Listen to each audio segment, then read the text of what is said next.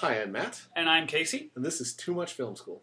This episode, we're going to be talking about the trailer for the upcoming Joss Whedon-produced movie, Cabin in the Woods.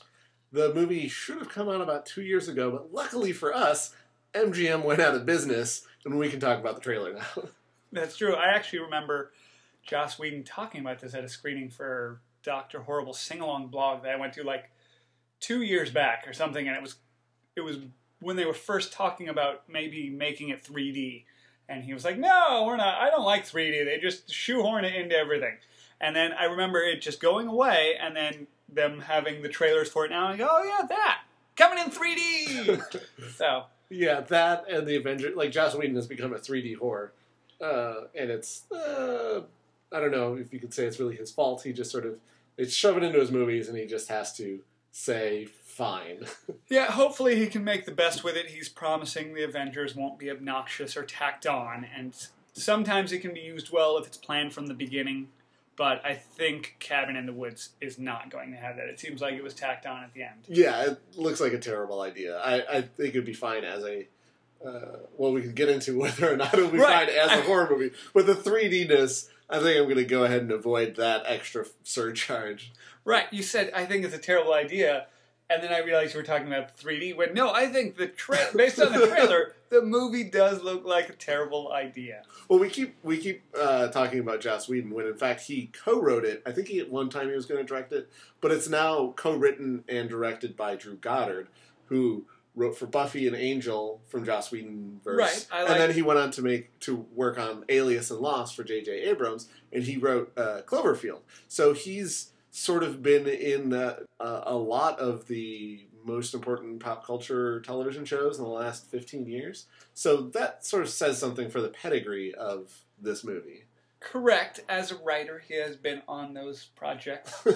I did not like Cloverfield. I felt it was sticky, just based on, hey, shaky camera. I can't tell you. I was surprised to hear it had a writer for what it looked like. So this, I'm not too excited to see what he's going to do behind the camera. But maybe with those low expectations, he'll win me over and I'll be surprised. I have the opposite opinion of Cloverfield. Okay. I enjoyed it quite a bit. T.J. Miller's antics off-screen were amusing to me, and they probably weren't written by Drew Goddard. T.J. Miller is a very funny stand-up comedian, and he's the guy who holds the camera in the movie. I'm a sucker for found footage movies, and I'm a sucker for giant monsters, and Cloverfield was just sort of the intersection of what I find scariest in a movie. Okay. And I was pretty terrified throughout that film. And I watched it at home one time, and when the monster attacks and eats T.J. Miller at the end, my cat jumped up and latched onto my chest, tore holes into my chest, and then pounced away. So even my cat thinks that it's a good, scary movie. And I think you're outnumbered 2-1. Interactive experience with exactly. Catorama. But bringing it back to this, the first minute or so of this trailer, it looks like a pretty cliche, kids going out. Right. Which it's sort of weird because supposed to be. They set it up that way and say you think you know the story, which yes, I do. And then we don't. And then the bird crashes into the force field. But the weird thing about that whole you think you know the story, here's a twist thing with the trailer, I assume that the movie probably has a good 20 minutes before they get to anything outside of the norm. Oh, I would say probably 30 to 40. Yeah, and honestly, there's a TV trope for a lot of horror movies. Cloverfield has this. 20 minutes with jerks is what they call it. At the beginning of most horror movies, before the monster shows up or the psychopath or whatever, there's 20 minutes of sitting around with teenagers sort of being douchebags before they all start getting killed. Right. This movie looks like it's going to have that in spades, even without the special twist that this is some sort of, whatever's going on with this house that's covered in cameras and stuff. I still don't need to see 20 minutes of jerks. That is true. I think the opening of the trailer kind of says that we'll have that. Chris Hemsworth and the other actors seem like they pull it off pretty well, even with the cliched lines and them making it cliched for us. But the one concern I have is the guy that played Topher from Doll's House. Another Joss Whedon show. Another Joss Whedon brought him along. and he just sticks out. He's the skinny kid in the back of the thing that says, "That's what we're supposed to do. Get off the grid." He's sort of like Randy from Scream. Yeah, he knows that we're in a horror movie. The awkward one sticking out, and he's in the back, and just like that one line is delivered so poorly that I'm like, oh man, he doesn't seem great in this. He was okay in Doll's House, but the whole show had a ridiculous kind of tone that you kind of had to go with. Well, the show was based on the premise that Eliza Dushku could play a different character, right. Which is entirely false. There is that. She plays the same girl in everything she's ever done. Right, but it had a certain amount of whimsy. It was, let's put her in different outfits each week, and you're like, okay. Yeah, I saw Alias. I don't need to see Joss Whedon's Alias. So then, that guy being in it, I didn't bother looking up his name, wasn't a good sign. And then them getting to the cabin, it does do the part where it says you have no idea or whatever. Yeah. And the bird crashes into a force field, right? Which they do that. Just sorry to interrupt, but they do that thing that I hate in trailers where there's a shot of the bird coming in, and then they meld two shots together, and the bird is sort of jumps ahead like a foot in the frame, and then crashes into the force field. So clearly, there's either a cut, or they cut away to something else, or there's some bit of footage in between that they didn't want us to see. But like when they just meld things together in trailers as if they were one continuous shot, it just annoys me. Like they don't go together. Quit like faking it. I thought actually they may have done that jump cut to show, there's something off even before the bird hits the force field. It's kind of a music video stutter. It didn't seem drastic enough to be calling attention to, and they did a little bit of a crossfade. I think they were trying to hide. Okay. But maybe I'm wrong. I'm assigning intention to people that I've never met. Right. Although our friend Blake does cut trailers, so maybe we do know. Right. No, who edited this. Last time we complained about the Mission Impossible 4 and how the marketing was misleading and the trailers promised a different movie, and he worked on it. Oh, good to know. I was complaining at a party that he was at, and he's like, yeah, I helped with that, and yeah, we did try to amp it up. So he confirmed a little bit that they were really selling, but back to the trailer, they do set it up as, you think you know the story, and then they twist it on its head, and it's almost a teaser trailer for the last half a minute or minute. No, it goes on for 2 minutes after the bird crash. Right, I meant in terms of information that we get. They have no information whatsoever. There's cameras, there's quick shots of maybe a SWAT team in there, some people in baby masks. Doll masks. Yeah. Something coming out of some water. I thought it was a blood drip thing, because that's always what they do whenever there's a cult involved. But I'm also colorblind. Oh, yes. So. They have a gutter of blood, like a storm drain type gutter gargoyle thing looking of blood coming out. Then they find an elevator shaft that's very high tech. It's like 5 different movies are in there at once, because the elevator shaft they find at the end looks like it goes down into Raccoon City. The blood running out of the wall looks exactly like in Hostel 2 or whenever they go to the Czech Republic, and it's... I was actually thinking sort of Underworld, and they're like vampire layers. Okay, that could be under this cabinet. It's the Raccoon City vampire layer over a hostel. So then with the cameras and everything like that, it just adds up to like a mishmash of, you could take all these words and go, it's Saw, they're watching them and they have to pay. It's... So even if they're doing something slightly new, it's just mashing up a few other things, and I can, even if I don't know what it is, I'm going to pick one of those 5 movies and be like, either it's the cult people that are killing them, it's a corporation that is covering up this or somehow gains money and or privilege from killing young teens or watching young teens being killed, or there's a group of really rich men somewhere that are watching all the cameras and betting on which one will last longer, which has been done at least a dozen times too. So even if they twist it a little, I do not see this going in a completely unique and original direction. Well, here's my guess. I'm going to go really far afield for a moment. At a certain point, Kristen Connolly, who looks to be the final girl in the film, because all of the shots that are sort of underground show her and the guy from Doll's House, who we refuse to look up. It's only them two in any of the high-tech layer shots. Right. So I'm assuming Chris Hemsworth, guy with no name, chick who's going to take off her shirt and get killed, those 3 are probably dead by the time we go underground. Safe bet.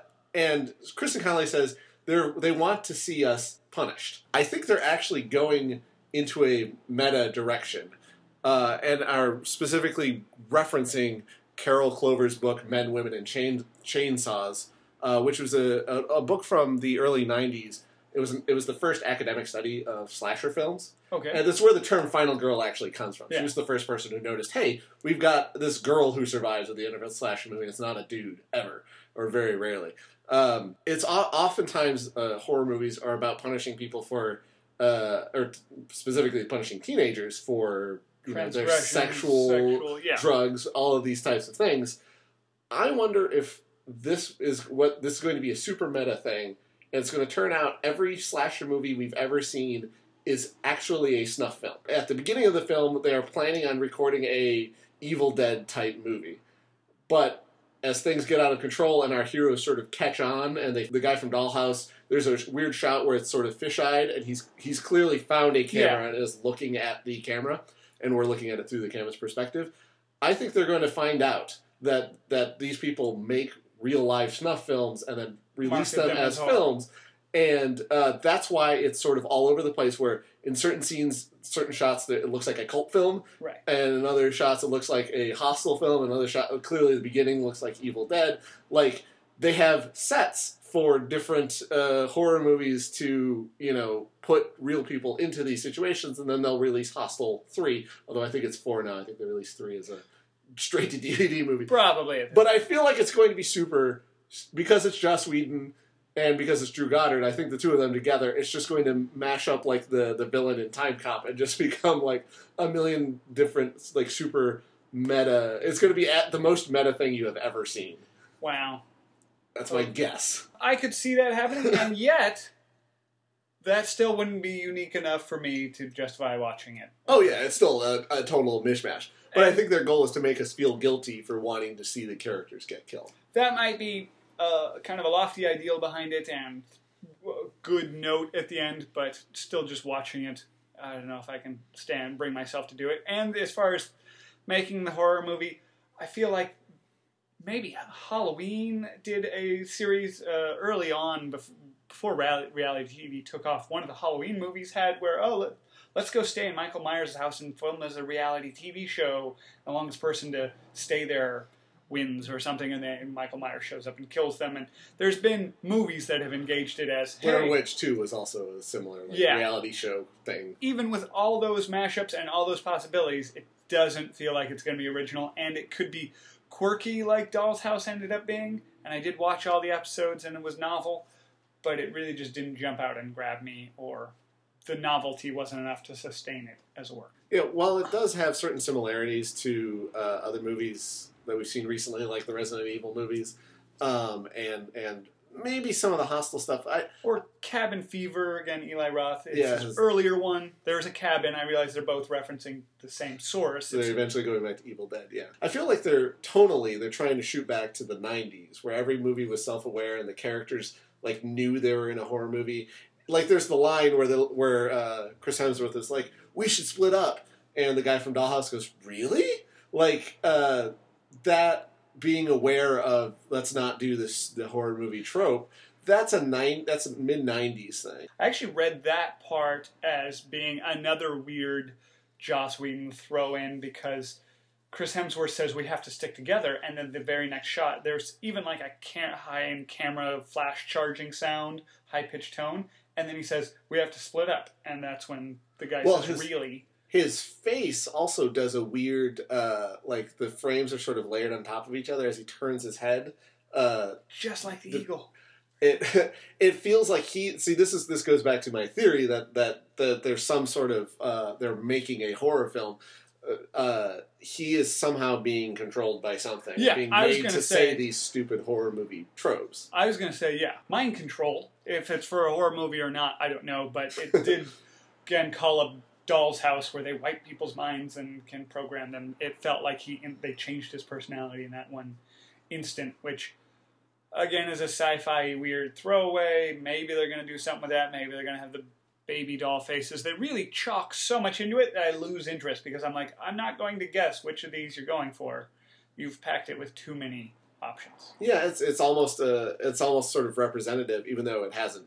It's been sitting on the shelf for a couple of years. It's almost representative of what's going on in horror movies right now, is that we sort of, since the 90s, self-reflexive thing. We sort of went through a period of stealing Japanese horror movies, and then we did the splatter porn, and then all of the found footage horror movies have been coming out.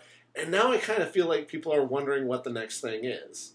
Although maybe the found footage hasn't really run its course yet, because we're only 3 movies into Paranormal Activity. We've got at least 4 more to go before that runs out of steam. Yeah, we referenced Cloverfield, or the Blair Witch Project started it all off. Quarantine, the Last Exorcism. Right. All of these movies that I like and you hate.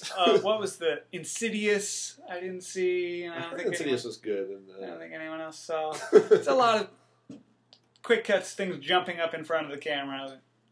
I think was the whole things that are considered scary. You know, that you might want for a horror. Startling. I'd say startling. Ooh. Not so much scary as, yes, there was movement very close to my field of vision. Wow, that was startling. Well, potato. Yep. So I have a feeling right now that when we see this film, and we will, I'm going to enjoy it, and you're not. I'm just going to throw that out there. That is a fairly reasonable prediction. So that's it for this episode. Tune in next time for our full-length review of one of the hottest movies out. I don't know. Whichever one it is. Yeah. We'll pick one. So, see you next time.